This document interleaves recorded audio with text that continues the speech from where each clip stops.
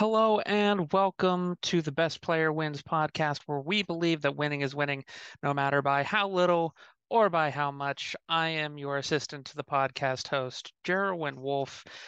Guest hosting with me today is the podcast host, Jake. He's a little bit under the weather, but he's an absolute legend and he's soldiering through it. But he just, wanted to talk a little bit less this episode. So you'll have to deal with my voice for a lot longer. And as is tradition, the guest, the second chair, does not get to speak until later. So we'll go ahead and just jump right into things with last week's recap. I'll run through the matchups here. We have Jake's fantasy baseball team beating Team C Deemer 270.9 to 258.8. The second matchup, Beaver Valley All Stars beats the Walk Institute of Research 219.4 to 155.8. Matchup number three, Eating Ass and Taking Names beats Weak Pullout Hitter 245.6 to 238.2. Team Eminon beats No Money Mike 298.8 to 294.9. Absolute heartbreaker. Uh, and then number five, Look at My Tatis beats the Flying Rutschman 253.8 to 218.2. And finally, the Mighty Vibes beats JC and Company 264.8 to 204.4. Our median this week, continuing to rebound and trend upwards, was 249.7. Our 1-1 teams, League Villain Nick and Nate both won their matchups but finished below the median. And then our unlucky teams, Nick Lee and Mike, lost but finished above the median. Jumping into the standings update, where that leaves us in the East, still at the top, is Jake at 20-4. He went 2-0 this past week with a performance of 1-1. Mike maintains the second spot at 14-10, and a new face in third currently is Nate at 14-10. He went 1-1 last week. A special note on this one, when I checked on Sunday for the update, JC was in the three spot at 14-10 after going after going 0-2 this past week, but as of after the games on Monday, Nate already passed him up in points. So that's a very tight position at the moment to keep an eye on this week. Then over in the West, some more of the same with Scott at 17-7. He went 2-0 once again to maintain that top spot. Nick Lee at 13-11 went 1-1 to stay in second. And then in third, I made it back into the top three of the West at 10-14 after going 2-0 this past week. And now we can get into some takeaways. And since I've done all the talking so far, I'll let Jake go ahead and get us started. Yeah, first off, thanks, Jerwin, for uh, taking the power chair this time because I don't know that my voice was going to make it through the episode, if not, and that just wouldn't be any fun for anyone. But so I had a couple takeaways. So the first of which is it is going to. I know we eventually switch over when we give the standings to the wild card race. It's going to be pretty hard for us to figure out when to actually do that, considering how tight the races are for both the wild card and the top three in the standings. We're still seeing quite a bit of movement on both ends. This second takeaway, the Rockies were beaten so badly last week that they had to trade Mike Moustakas to the Angels. I thought that was very funny. Um, and my final takeaway, the resurgence of Nate, was previously sitting in a wild card spot pretty much the whole year, finally broken into the top three. And his team's looking awfully dangerous right now. I think that a lot of those trades that he made, where I don't want to call them like buy lows and sell highs, but they were more like I'll buy your underperforming guy and I'll send you some. I don't know if they're true like buy low sell highs, even though I'm describing a buy low sell high. Um, he's sending some pieces that are performing well right now for some more established guys, sometimes that aren't even performing that much worse. And some of those pieces have course corrected. I'm talking about like Al Schwarber, Michael Harris, just two that come to mind. And that really seems to be um, kind of giving his team a little shot in the arm now. But his team is looking pretty dangerous. Yeah, definitely. Again, it happens every year. Nate gets a team together, makes good moves throughout the season, and he's got a contender. Um, Maybe this will be the year. Maybe this is he'll transition into the lovable underdog and make that work for him. So who knows? But yeah, I think my takeaway is kind of similar to your. I didn't have a takeaway about the Rockies, but similar to yours. Um, we now have six teams above the magic number with 13 wins. In theory, that means there are only two other teams outside our current top six who will make the playoffs. But I'm not so sure that that will hold. I mean, like you said, the it's kind of hard to decide like when's the wild card race starting right now because I mean, you and Scott are pretty much like we can feel pretty safe about you two guys making the playoffs at 20 wins and 17, but I, I mean the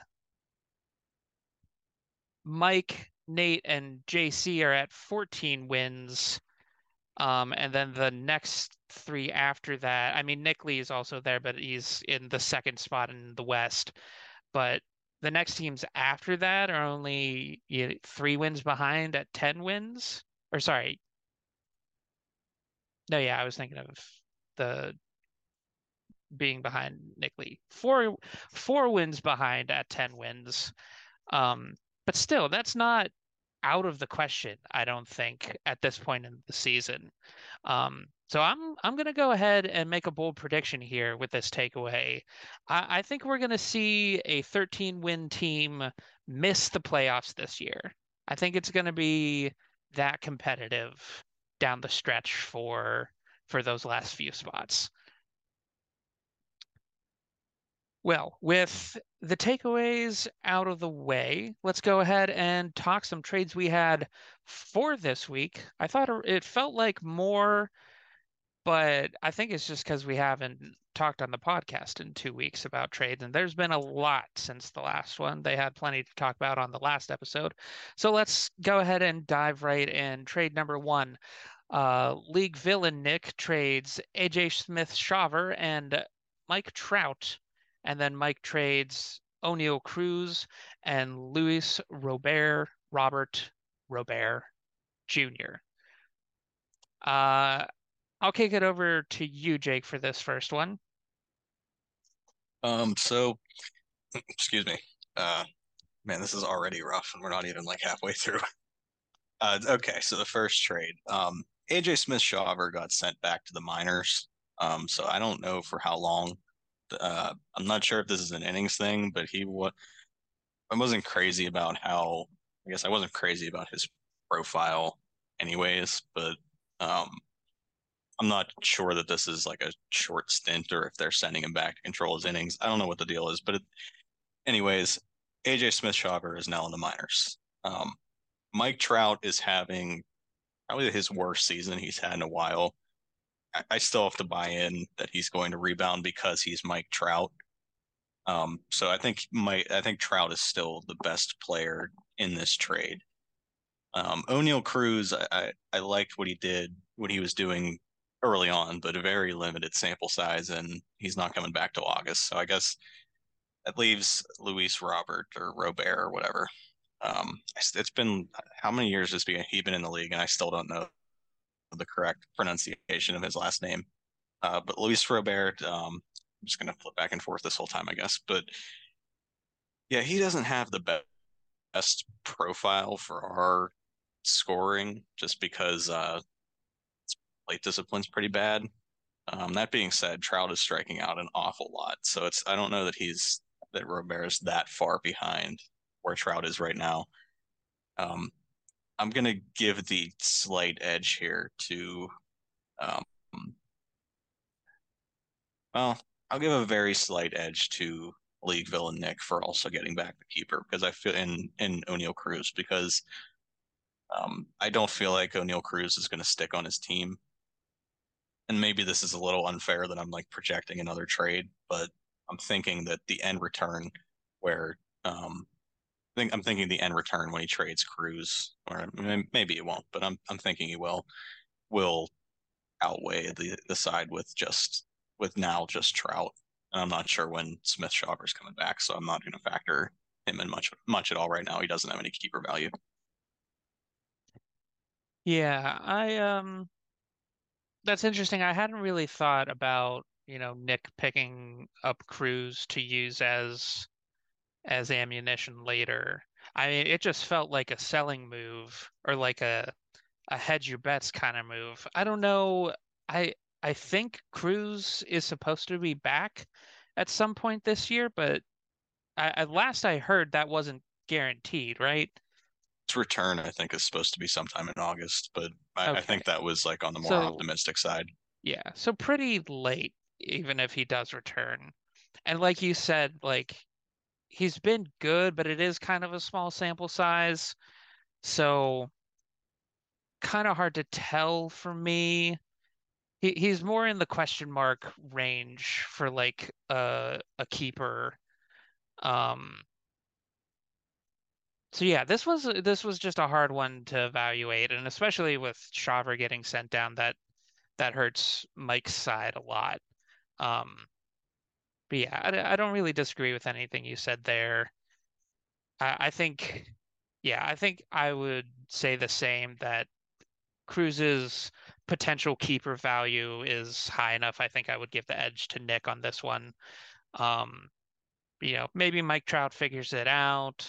I mean, I still believe in Mike Trout, but Yeah, um, he is he is striking out more than you would hope. I think that trend has kind of like continued from last year, I think, and maybe even the year before.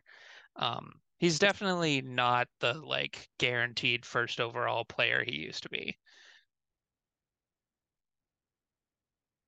Moving on then to the second trade, we've got Nate trading away Griffin Canning, Julio Teheran, and Henry Davis, and Mike gives up Hunter Green and Christian Encarnacion Strand.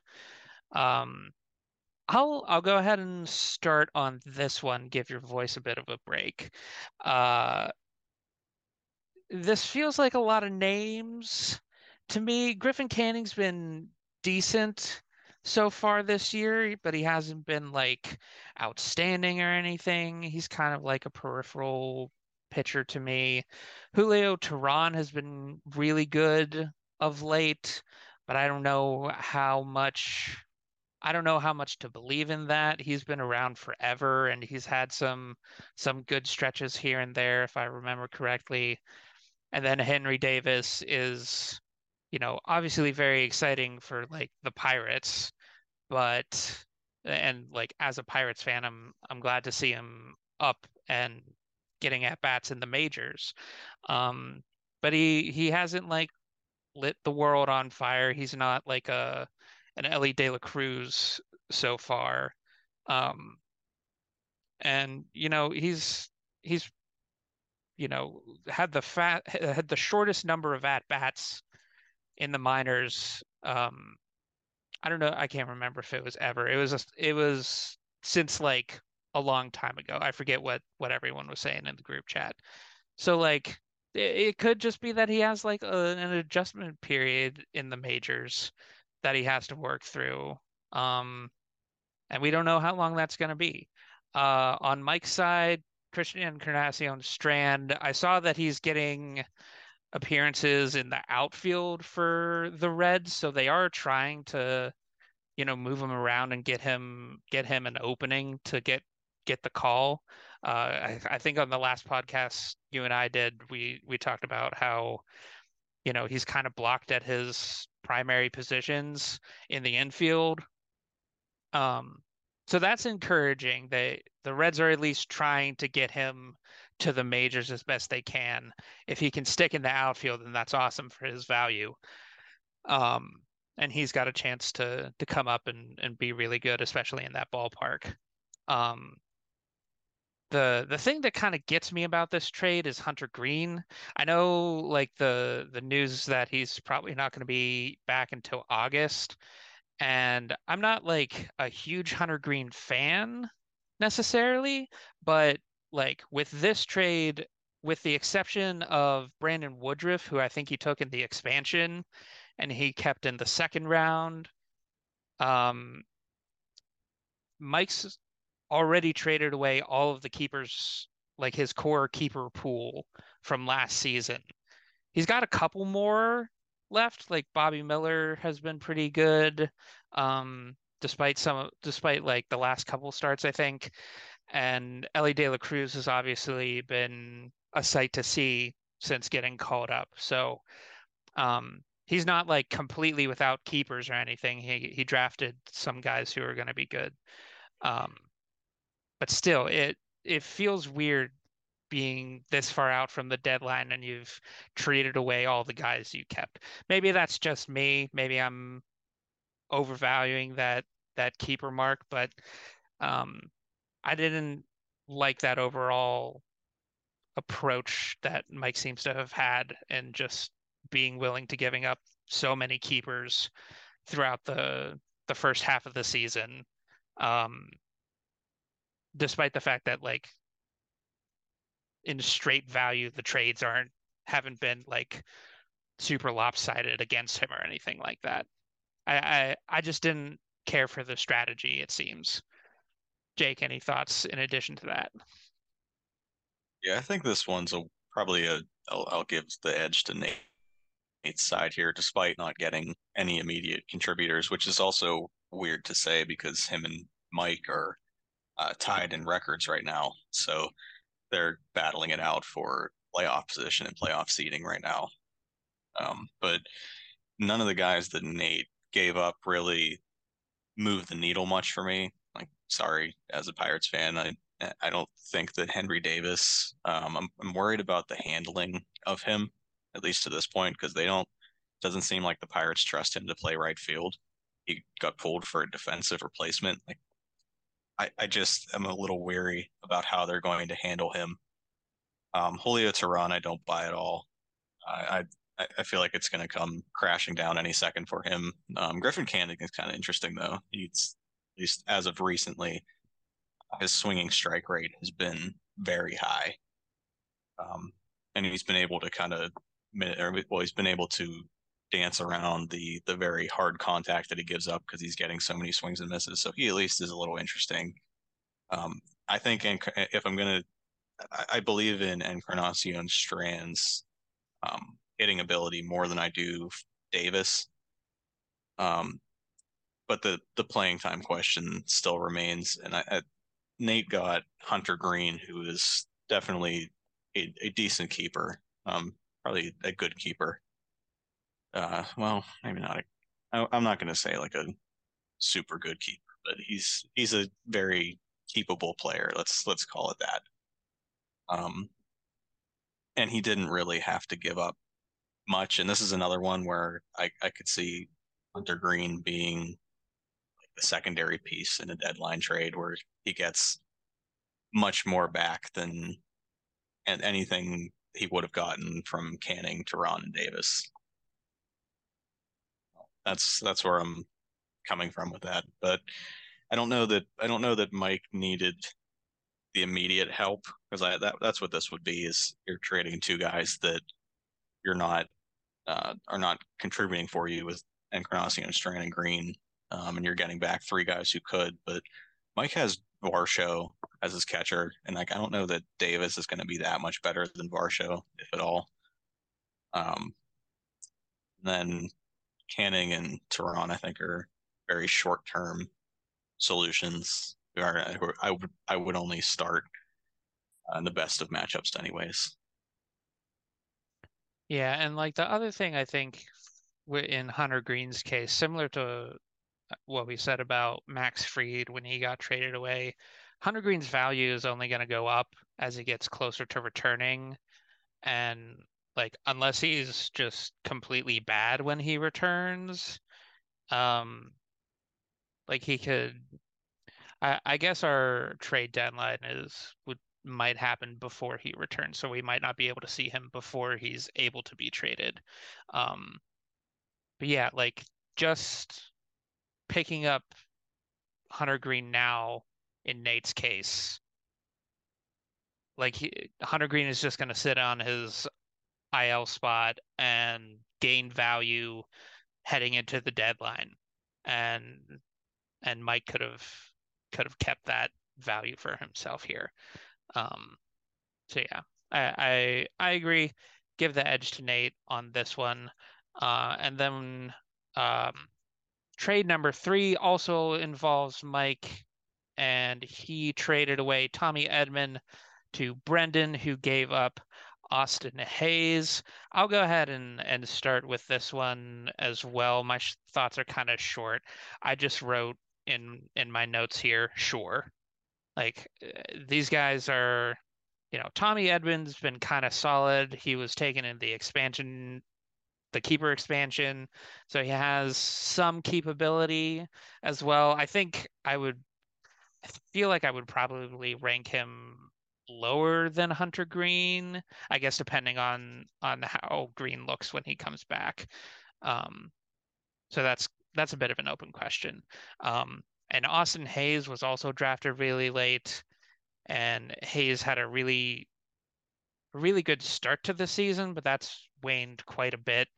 Um, I don't get this one so much because Austin Hayes, last I checked, um, was not in Mike's starting lineup this week, so I don't know why he really wanted to pick him up if he's not even going to start him. So yeah, I just wrote sure.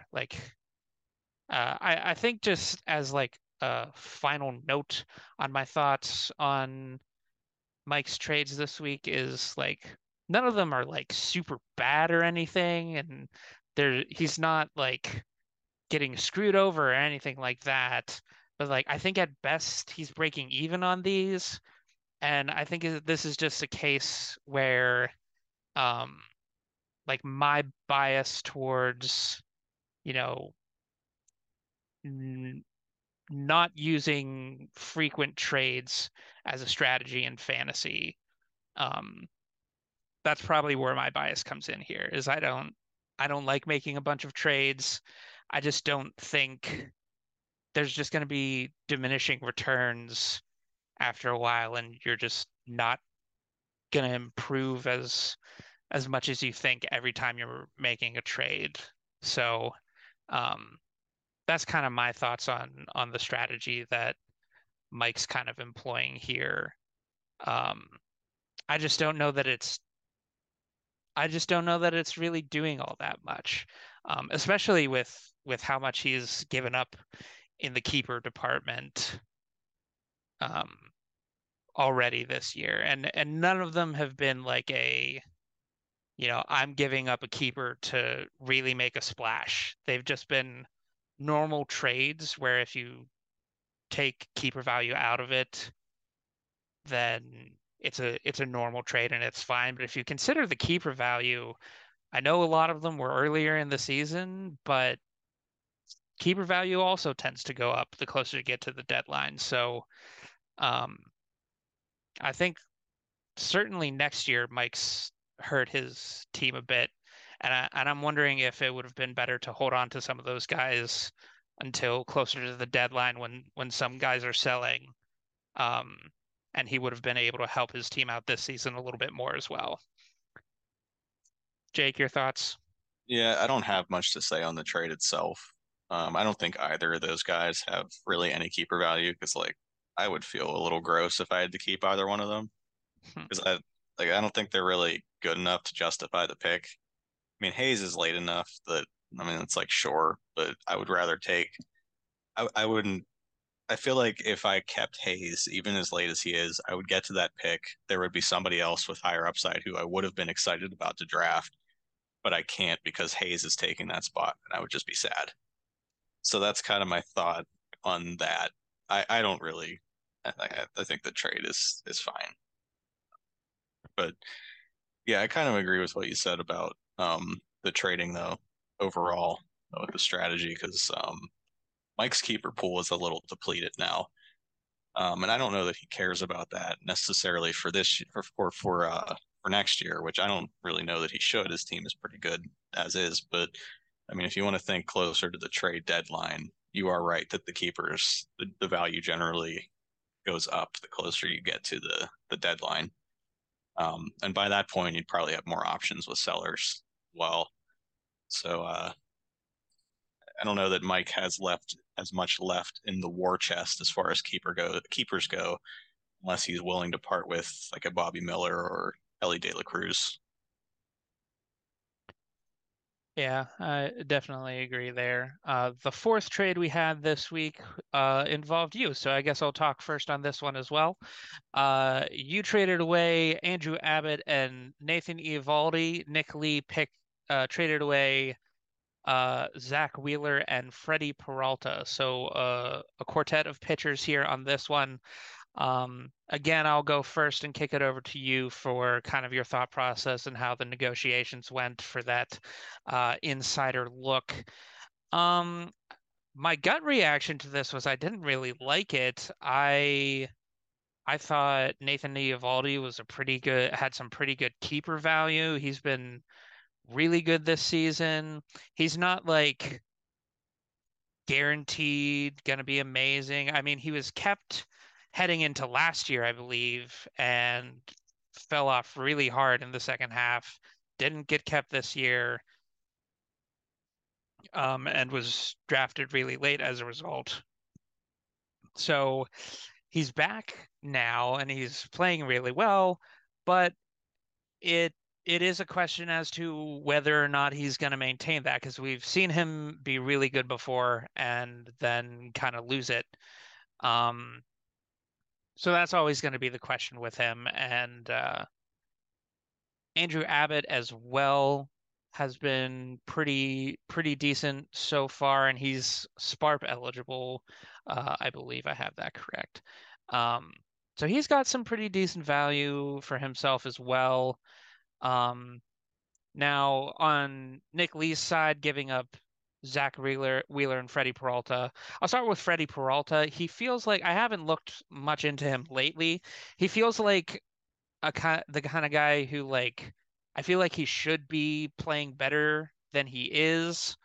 Um, Maybe that's kind of changed. Maybe some of the you know struggles are starting to feel more real or something like that.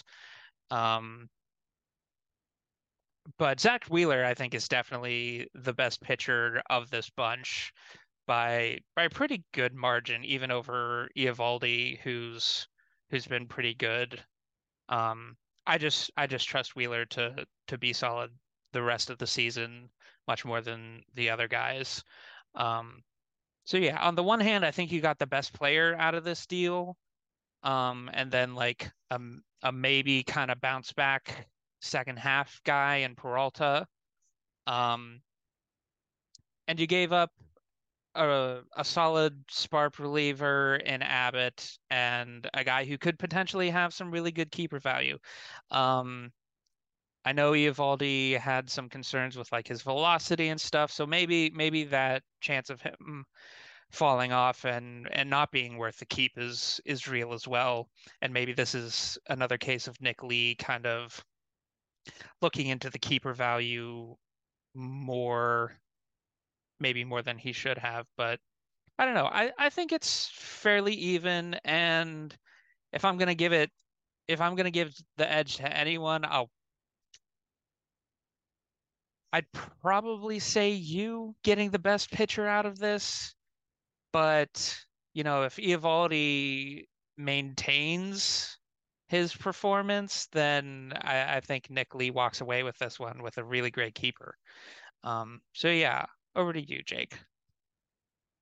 Yeah, so you wanted an insight into the negotiations. Well, I sent this trade and like didn't follow up. I don't even remember when I sent it. That's that's the Riveting. insider. Yeah, I got the notification. I was like, what? I didn't remember. So it was a surprise to me. I don't remember sending this offer, but I guess I did at some point, and it got accepted now. So I'm not mad. It's just it's kind of funny. Like I totally forgot that I even sent it. So I wonder how long ago that I wonder how long that's been in the inbox. But I know that as of recently, um, I was a little spooked by Evaldi's uh, velocity dip because that did happen last year, and that kind of it wasn't as pronounced, but or it's not as pronounced as it was last year. But um, I was a little spooked because that's when the performance started to dip for him last year, like you mentioned. But he said it was a mechanical thing, and uh, I know his velocity wasn't all the way back, but it was up since the first. Like he had one start where he was averaging around 93. I think the next start he was 94 and a half. That's still below his season average, but it's at least moving in the right direction. I do Zach Wheeler, and despite I feel like I never got to talk about him, but I've always been a huge Zach Wheeler fan. I feel like if we're gonna do a comp, he's like my love for Ketel Marte is pretty Mhm. well known. I feel like Wheeler for me is like the pitcher version of that. I just never really got to talk about him because Courtney hoards her players and was hoarding Zach Wheeler for like 4 years. So I never got to really talk about Zach Wheeler, but I really like him a lot. Um, I do think that he's the best pitcher in this trade and should be. I think he should be the best going forward. Peralta is very up and down, but wanted to take, and I'm honestly not real crazy about him. But again, I don't remember when I sent this, so maybe things were looking a little more optimistic at the time. Um, at least I would hope so. Andrew Abbott, I was scared of when he came up. Just he felt like he was walking a tightrope. Like the results were there, but nothing else was. Where he was giving up a lot of hard contact. He was walking everybody. He wasn't striking out that many batters. But his last start was actually really good, and I felt a lot better about him after that one, despite the weak opponent. He was doing a lot of things that I was hoping that he would do initially. As far as Evaldi goes, um, I cannot thank him enough. He is the reason I survived Corbin Burns all this time. Like he was basically what Corbin Burns was supposed to be up to this point. Like that's number one overall pitcher, Nathan Evaldi. Like he's as of at least as of yesterday, he was the top overall pitcher in our league.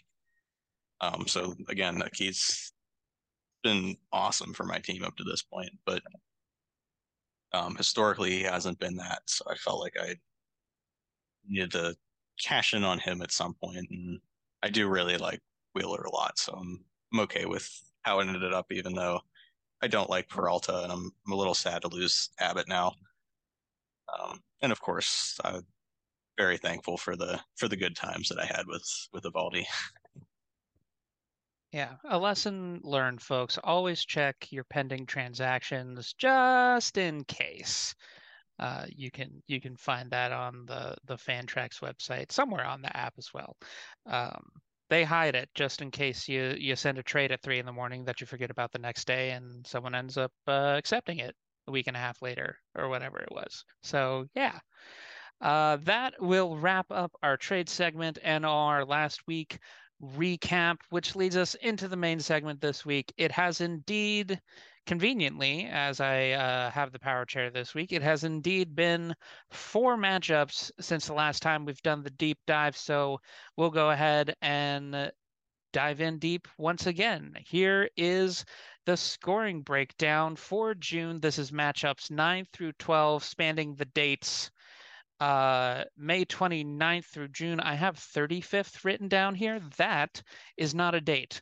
May 29th through June 25th. I'll go ahead and go from bottom to top. In last place this month was me. with 843.5 points. I dropped 6 spots from last month, so a real rough time. I also just remembered I put the points on here just for my own reference to point to later if it comes up in discussion, but it can be a lot for the listeners to just listen to a bunch of numbers rattle off. So I'm just going to do the position, the team name, and where they moved from last month. Up to 11th. From 12th is Jordan, moving up the 1 spot as I fell by 6. In 10th, a repeat, JC finished in 10th last month and this month. Same with Eddie in 9th and Nick Lee in 8th.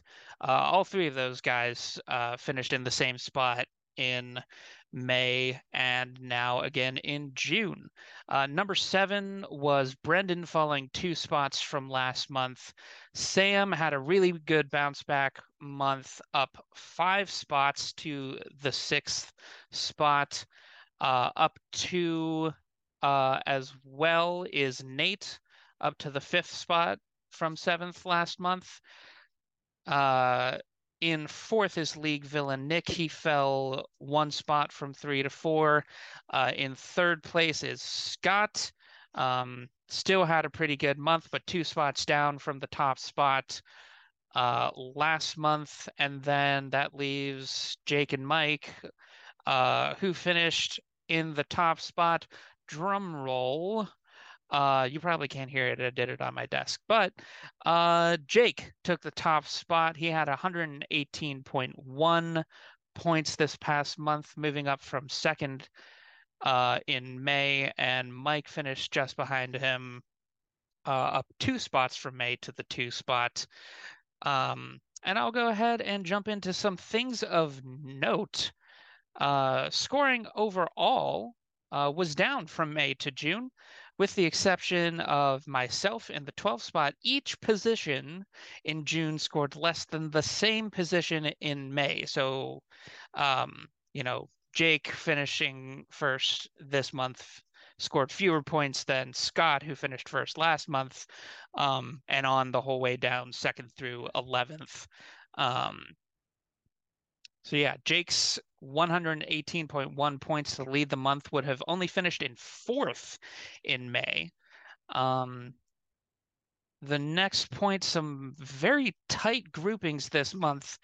The first through 3rd spots, that would be Jake, Mike, and Scott, were separated by merely 14.3 points. So a very tight race for that top finish in scoring this month. As well as the 5 through 8 spots. Number 4 was League Villain Nick, kind of on an island at 976.8, but 4 through 8, being Nate, Sam, Brendan, and Nick Lee, all were separated by only 9.9 points in total between 5 and 8. So thought that was pretty interesting. Sam was up 5 this month. As I pointed out, he was down 5 the previous month. So this was a rebound uh, right to where he was to start the season. JC finished in 10th in 2 months in a row, and we'll get to that in just a second. And then just one final thing of note, we have yet to see a repeat top scorer or bottom scorer in a month. No one has taken the top spot or the bottom spot in 2 months in a row or any months in any order. And we will talk some more about this after these messages. So, Jake, that was a lot to throw at you all at once, a lot of numbers and fun facts and the like. But any takeaways, any things that stood out to you from the month of June? Okay, so one thing is, I guess my demise or I'm going to go into a valley next because it seems like if you finish uh in first in 1 month, you slide backwards. So I'm just preparing for the worst at this point. Um, sounds like I'm peaking too soon, basically, is what I'm saying. So some other takeaways. JC still in the back of the pack was interesting. Um, that was a little surprising because I don't feel like I mean, I know that he's scuffled a little bit, but um, I know that I think he's still deceptively being carried by his hot start. Like, I think he's pretty much played I'll just say 500 balls since then. Um, I don't remember exactly how many wins he had, but he was in first or second in the division for for at least the first month, I believe. And um, he's only 4 games over 500 right now, so I think he's pretty much been playing 500 ball since then. So that was a little surprising. Um, Other takeaways, I guess Sam being towards the middle, but like I don't know if he's just getting really unlucky, but like I think we've said a while his team we think is better than what he's shown so far. And I think the scoring kind of backs that up that he's probably like a middle tier team, despite being I think in 11th place right now. So him being in the middle was another interesting note. It is also interesting to hear that the scoring was down from last month overall because I kind of would have expected that to go the other way. Yeah, that was definitely, yeah, not what I expected. I mean, I just happened to notice like, oh, Jake scored this many points, Scott scored this many points last month. And I was like, okay, so Scott still had a better month in his first overall performance. But then I just looked down the line and position after position scored less than the same spot before, which was weird, very weird. Um, it gave me a little bit of solace at least knowing that despite finishing in last, at least I outscored last month's last place person, and I was the only person to do that from my position. So, a silver lining in after a pretty rough month in scoring for myself. Um, yeah. Um, Always finding the positives. of course, of course. That is what you got to do. We'll go ahead and move on to the overall scoring here. See what this past month has done to the scoring leaders. First through third, no movement so far. Scott, Mike, and Jake in that order. But worth noting, Scott is first in scoring, but second in the standings. Mike second in scoring, but third in the standings. And Jake, you are third in overall scoring, but first in the standings. We have one mover up to fourth, League Villain Nick, uh, now fourth in scoring, passing JC. Uh, League Villain Nick is seventh in the standings, however, and JC falling one spot to fifth overall in scoring is in fourth in the standings. Uh, Followed then by six and seven is Nate and Nick Lee, neither of them moving from their spots from the previous month. Nate in sixth place is the place in standings. Nick Lee in seventh place is sixth in the standings. Sorry, seventh in scoring, sixth in standings, if that wasn't clear. Um, Likewise, I mean, like you just said, Sam moves up a spot to eighth in scoring after this past month, but he is in 11th in the standings, like you mentioned.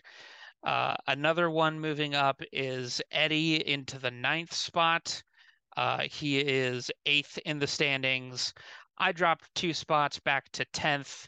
I am ninth in the standings. And then the last two remain the same. Jordan is 11th in scoring and 12th in the standings. Brendan still last in scoring, but 10th in the standings. And we'll get to that in a second. Some things of note for the overall scoring trends. League villain Nick and Sam are both 3 spots worse in the standings than their scoring would suggest. Fourth and seventh for Nick, eighth and 11th for Sam. Uh, My question to you, Jake, should these two teams be sticking around expecting a turnaround and a playoff push? I mean, why not? Is your if, I guess like to use a pitching analogy, this feels like the starter that has the 4.5 ERA. Things just haven't been breaking his way, but under the hood, the peripherals still look pretty good. So I kind of buy that with the scoring being relatively high compared to their competition. Well, not relatively high. Their scoring has just been better than some of their peers. And it would seem that they're at worst right there with the teams they're competing against. They're not really that far out of it. I mean, League villain Nick is in the playoffs right now, so he's not out of it at all. Yeah, it's definitely something that would keep me very much interested in competing, especially with how the playoff picture is right now, where so many teams are still in it. And like it feels like I think Sam was like in eighth-ish in the standings last week, and then after 1 week he's in 11th now, so very volatile. Like if you just have a 1 in 1 week, like three teams could pass you if they happen to go 2-0. Um, yeah, very, very volatile on the bubble in the playoffs. So, if I were Nick or Sam, I would definitely be, hopeful for the second half, as I'm sure they are. Next point, Brendan is just a hair's breadth away. I didn't actually do the math, but Jordan has 2,696.1 points. Brendan is behind him at 2,657.7. So like uh, almost 40 points behind. Uh, so Is that he's is that right there now. officially the number for like a hair's breadth is 40.9? Is that Well, I guess compared, yeah, that's fair. I guess compared to, I think after the first month, he was 200 points down from the next highest, who was Eddie. Like Jordan was even farther ahead after the first month. So compared to that, definitely a hair or two, we'll say. Um, but yeah, so do you think he's gonna do it here in July? Is he gonna pass Jordan? Yeah, I think so. I think he could easily do it this week, depending on the kind of week Jordan has. Uh, and then the scoring gap, just keeping tabs on overall scoring between last year and this year, the scoring gap between 2022 and 2023, the current season, seems to be thinning with last season's top five now with better scores than this year's top five through 12 matchups. Um, but also of note, the bottom teams are still significantly leading last year's scores. So the question, is this yet another indicator of an increasingly competitive league, do you think, Jake? Yeah, I think so. I think it probably has to do as well with some of the the troubles that have been just like the pitching environment has been a little weird. So I do wonder if that is contributing as well, particularly among the high end pitchers. For sure, for sure. And finally, some points points against trends. So points that get scored against your team. I took a look. The top three in points against so far this year are Mike, League Villain Nick, and Scott.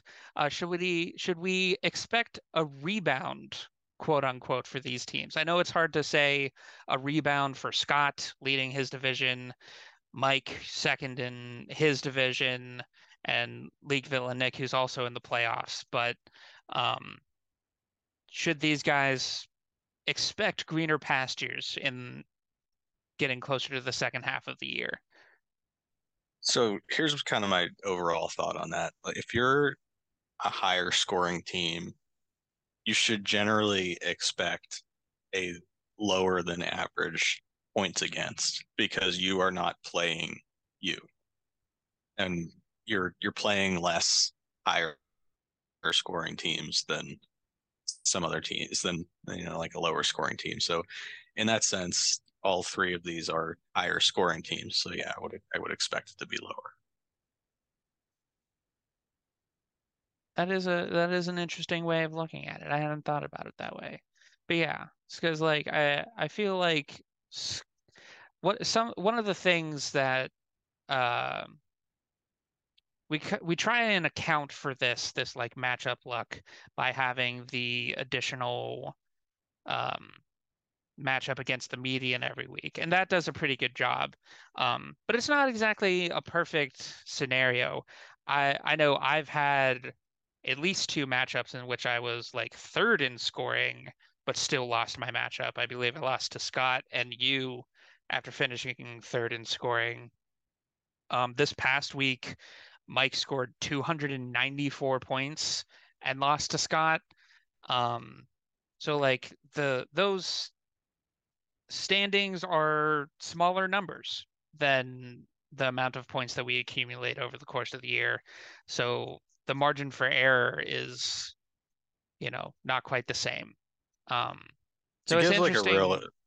Go I was ahead. gonna say to give a real answer, I would have to look at the like remaining schedule because like I'm sure that Mike and Nick probably have a tougher remaining schedule than Scott just based Also on true. their Yeah. respective divisions. But like just purely in like Mike is the second highest scoring team right now. So he is the only team in the league that doesn't have to play Mike, who is the second highest scoring team. So in theory, his points against should be lower than average. I think that makes a ton of sense. So that's kind of what my head is. Yeah. So moving on then to the bottom three teams in points against, that is JC, Jake, and Brendan in that order. JC being the lowest, Jake being second lowest, Brendan being third lowest. Um, so should these teams be worried that maybe they've gotten lucky so far? Your thoughts, Jake?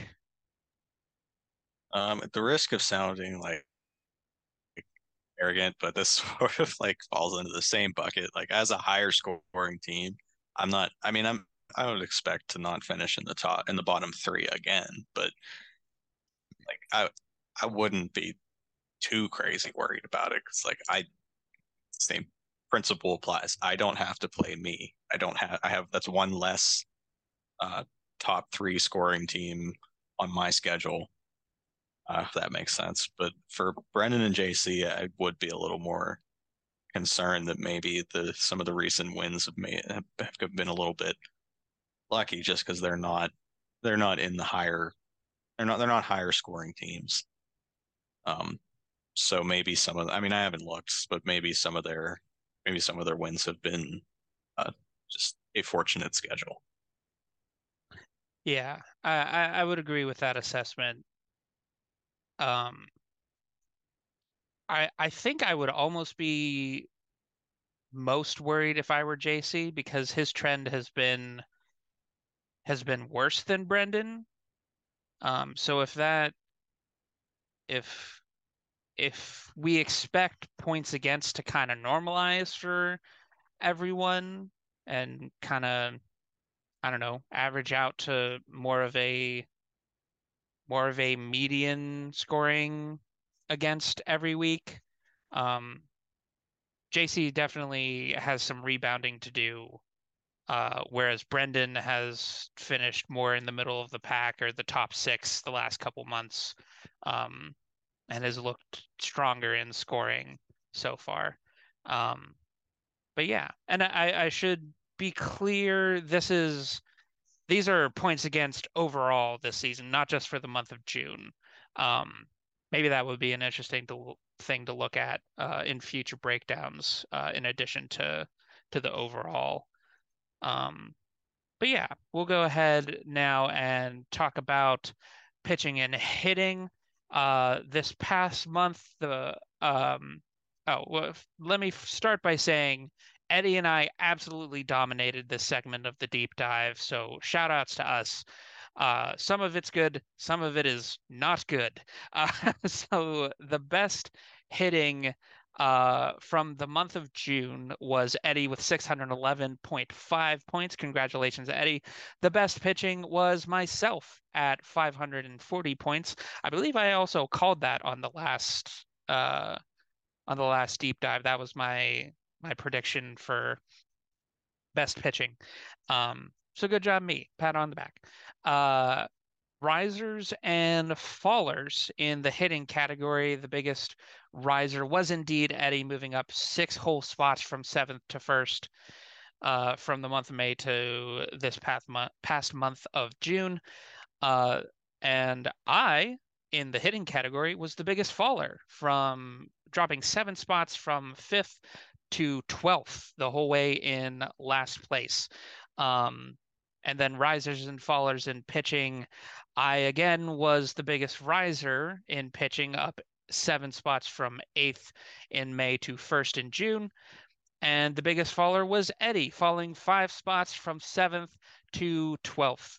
So, in addition to winning one category and the other, Eddie and I were the biggest riser and faller in the opposite categories, and also finished in first in one and dead last in the other. So, very mixed results for the both of us, but we've got something to be happy about at least. Um, any big surprises out of all that, Jake? I know it's Uh, only I, really two teams to talk about in this, but anything you want to add? no, it's because I look at all that you just read me, and I look at your teams and like, yeah, that makes sense. Yeah, Like totally you checks just out. got Glass now back. Uh, Cease is pitching well. I totally get your pitching staff rebounding. Like on Eddie's side, the Braves lineup just kind of went bananas this last month. So like Hmm. Olson and Albies both benefited tremendously from that. And he also had Corey Seager, who was, I believe, like pretty much the hottest hitter in baseball this side of Shohei Ohtani this past month. So I totally buy that too. But like on the other side, I can understand why his pitching has suffered. He's in one of his starting pitcher slots. He has Matt Strom. So like Yeah, that jives with me. I And think like I, on your I think I saw two of his starting pitchers in his rotation are Sparps, which is not where you want to start Sparps. You want them to be in reliever spots. So that kind of speaks I to think the that they're woes he's having sparps. there. I Yeah. don't think they're sparps. I think that they're whatever the opposite of a sparp is, like a relief pitcher that you're Oh, starting they're in a at, starter spot. oh, that's even worse. I thought it was just he was not starting them in a relief spot instead Yeah, I don't. of getting, wow. Ooh, that's rough. Yeah, I don't know what you would call that, but that's that type of player is taking up two of his An starting pitcher ERP, spots right now. Yeah, an and ERPS, Erps. I don't know. an ERPS. Yeah, that's a terrible thing to have to say out loud. Yeah, let's not do that again. Eddie, find pitchers. Uh, yeah, so oh, maybe you didn't finish your thoughts, but like my offense, I know had a bunch of injuries all at the same time. Like I was missing Pete Alonso for 2 weeks out of all of that. I want to say Machado's was maybe missing to start the month, and I've been missing Riley Green. Lars Nootbaar was hurt. Yeah, it's been a bunch of stuff on the offense as well for me. So also makes sense in that I area. wasn't gonna say anything. I wasn't gonna say anything positive about your offense, so we can just move on. Yeah. We'll go ahead and just do our predictions for next month. Jake, who do you have for your predicted highest score? This is highest score overall, right? Oh, yeah, sorry. Highest score overall for the month of July. I'll go splashy and take Nate. Interesting. I like that. I am gonna take Scott to have to rebound back again and take the top spot once more. Who do you have for best hitting in July? This one I have Scott. This one didn't happen, but I'm gonna bet on Brennan again. And as I'm saying it out loud, I'm just now remembering he's missing Yordan Alvarez. So that's gonna go ahead and be a bold pick for me. Brendan's just gonna have an amazing month on the waiver wire. That's what we're gonna go with. And then your pick for the best pitching staff, Jake. I'm going with Nate. Nice, nice, nice. I'm gonna go with you on this one. I think getting Zach Wheeler, maybe some bright days for Corbin Burns this summer. He cut Corbin Burns lost the flowing locks I saw. So maybe the lighter head is gonna give him some sort of advantage we don't know about. But yeah, I'll take your pitching staff this month. That sounds good. I don't have anything else to add. All right. And now the final part of the deep dive, the moment that everybody's been waiting for, the power rankings that everyone definitely asked for and wanted me to do. So here they are. My teams to beat. I think this largely remained the same. I have Jake in the number one spot now, up from second last month. He went you went 9-1 this past month, just an absolute tear in the standings. Number two, I've got Scott down to second, swapping places with you. He was 6-4 this month. And still in this top tier, I have Mike staying at the number three spot. He was 5-5 in June. The contenders tier, the second tier I have here, um, is just three guys. I have Nate moving up to the fourth spot from last month. He went 7-3. I dropped League Villain Nick from 4-5, uh, going 5-5 this past week. And then JC, I still have at six. I'm kind of leaving him here. Um, Despite the struggles, he's kind of, he went 4-6 this past month. He keeps getting wins, and it feels wrong to kind of drop him and count him out after, the trade TM. Uh, so that concludes the contenders tier. The third tier, I'm calling the outsiders. I think I had them as quote unquote the bubble last time, but that didn't quite fit for what I was going for. The outsiders, I've got Sam. I moved him up three spots to number seven. I think, like you said, his scoring suggests that he's better than he has been. Um, and his team, I think, has a legit chance to make some noise. He was 4-6 this past month, up a spot as well to eighth. I have Brendan. He went 4-6. He continues to see some brighter days in scoring after that dreadful April. And then falling two spots to ninth, rounding out the outsiders tier, I have Nick Lee. He went 4-6 this month. This next tier is 10 and 11. It's Eddie and I. I labeled this the believers. I don't think either of us are really out of it. Um, and we're kind of in that like bubble range where anything can kind of happen in the wild card race. And I'm like currently a playoff team. So I think like we highlighted in the pitching versus hitting section, like we both have like the same problems of like consistency and just kind of having lopsided teams. Like I have a pretty good pitching staff, but my hitting's struggling. He has a pretty good um lineup, but his pitching is struggling. And we both have our injuries to deal with, as does everyone. Um, I gave myself the 10th spot, being a little biased, of course, but um, I just think my hitting has a better chance to rebound than his pitching right now because my struggles were mostly injury related this past month, I think, and I got Pete Alonso back. Um, Riley Green is supposed to start a rehab assignment soon.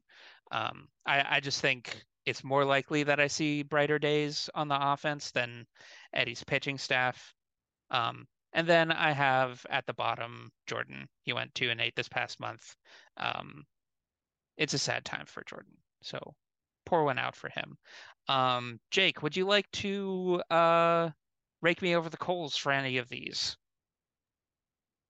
I think these are mostly feel mostly correct. I think maybe Nicolai is a little low. Well, I might flip him and Brandon. Other than that, I don't know that I have. I don't think I have much to contest here.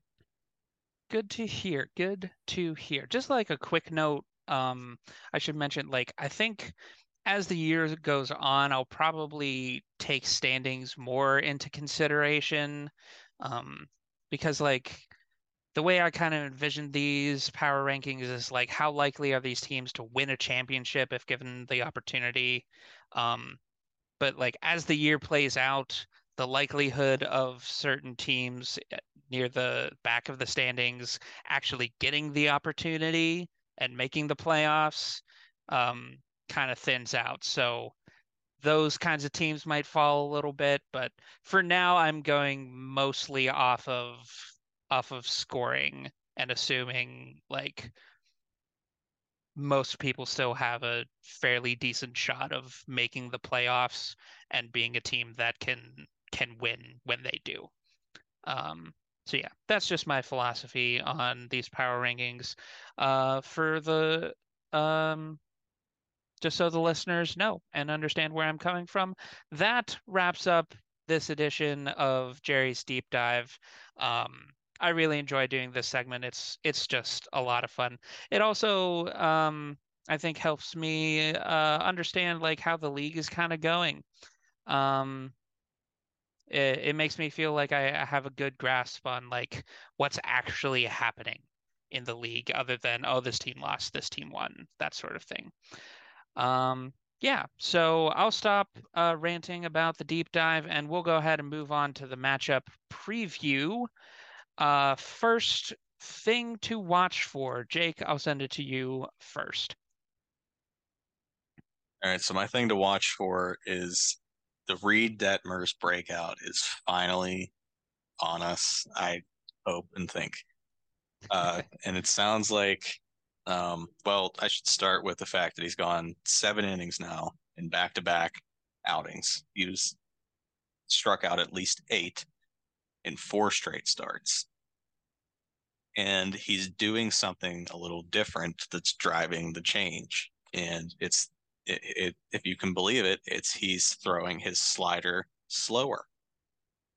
So I think to understand this change, last year we got really excited. Reed Detmers had a tear in the second half where he pitched phenomenally coming back from the minors. Um, and it was all because it was kind of fueled because his slider had increased velocity. So fast forward to spring training, Reed Detmers comes out firing with even more velocity. And my thought process was, well, if the velocity helped him so much the first time, this is going to carry him even further. Well, maybe that wasn't the case because now that he struggled for most of the year and starting a couple starts ago, his slider velocity decreased and he's throwing it now at the same velocity he had last year in the second half when he went on that tear when we all got really excited about him the first time, or at least I did. So I'm wondering if maybe this is helping with his pitch separation.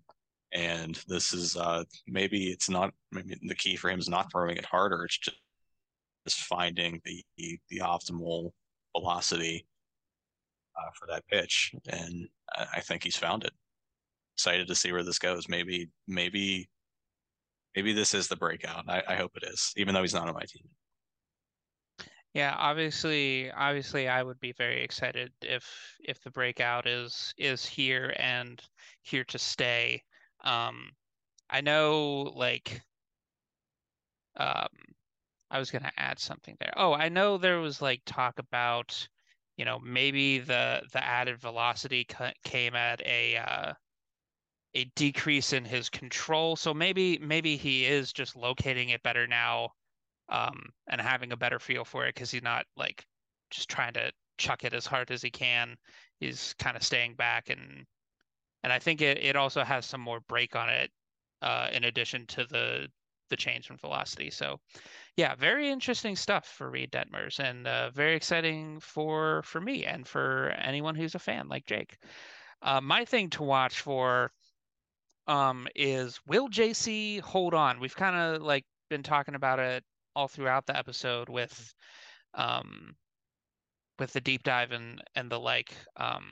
Yeah, I'm very interested to see if the wins keep coming for him. Um, and like I said, I think a 13 win team could miss the playoffs.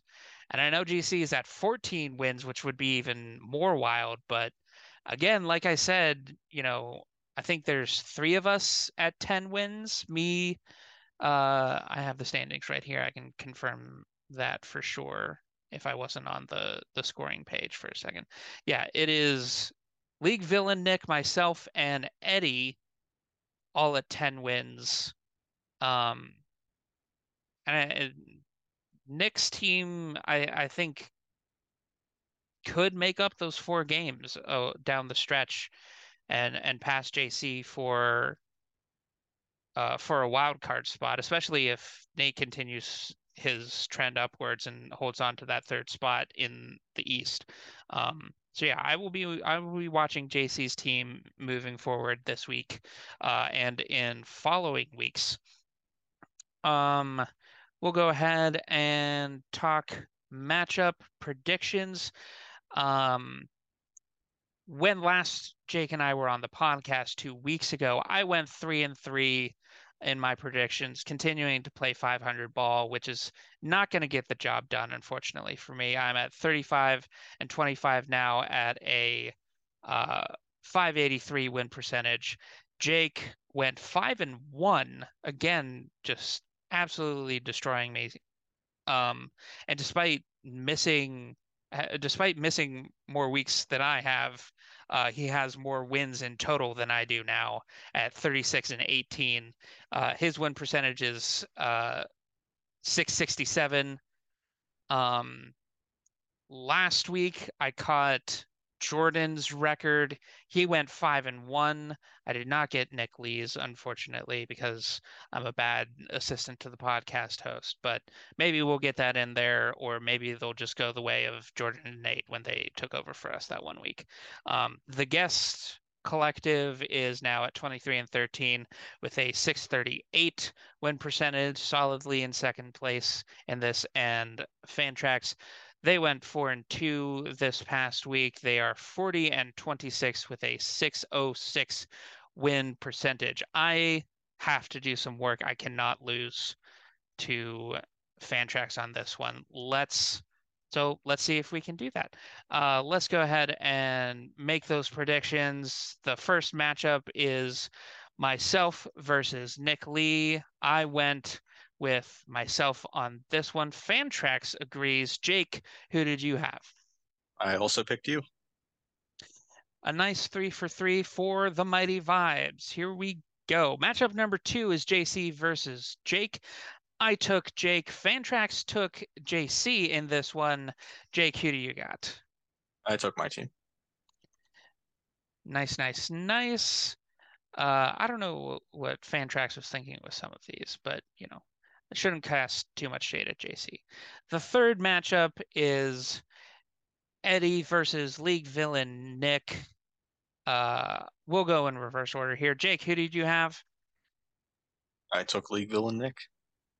League Villain Nick. Fantrax also had League Villain Nick, but I took Eddie.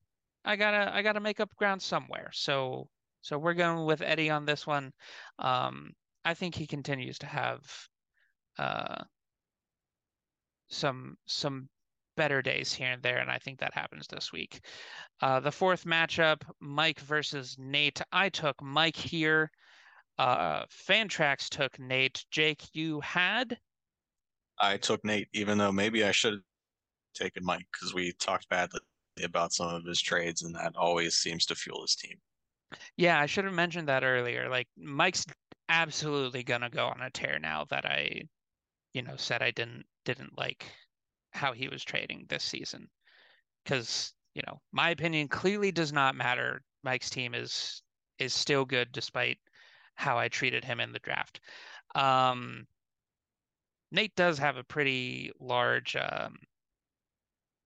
he has a lot of pitchers going this week, so that should be an interesting one to watch. Uh, number 5 is Jordan versus Brendan. We'll start again with you, Jake, on this one. I took Brendan. You take Brendan. Fantrax actually took Jordan on this one, and I'm actually going to agree with Fantrax on this one. Earlier in the season, Brendan and Jordan faced off, and Brendan was the team that everyone thought was the worst, and Jordan lost to Brendan. Now the tables have flipped, and I think they will flip in the matchup as well. I'm going to take Jordan in this one with my bold prediction, siding with Fantrax, but you can't gain ground on all of them. The last matchup we have is Sam versus Scott. I took Scott. Fantrax took Sam. Jake, break I the took tie for Scott. us. Love to see it. All right. 2 minutes. Let's rifle through these news and notes call-ups. We got Jordan Westberg at long last, and we also got a second call-up, a return of Michael Soroka. Any quick thoughts on these, Jake? We already talked about both these guys, so no. Yeah, very exciting times.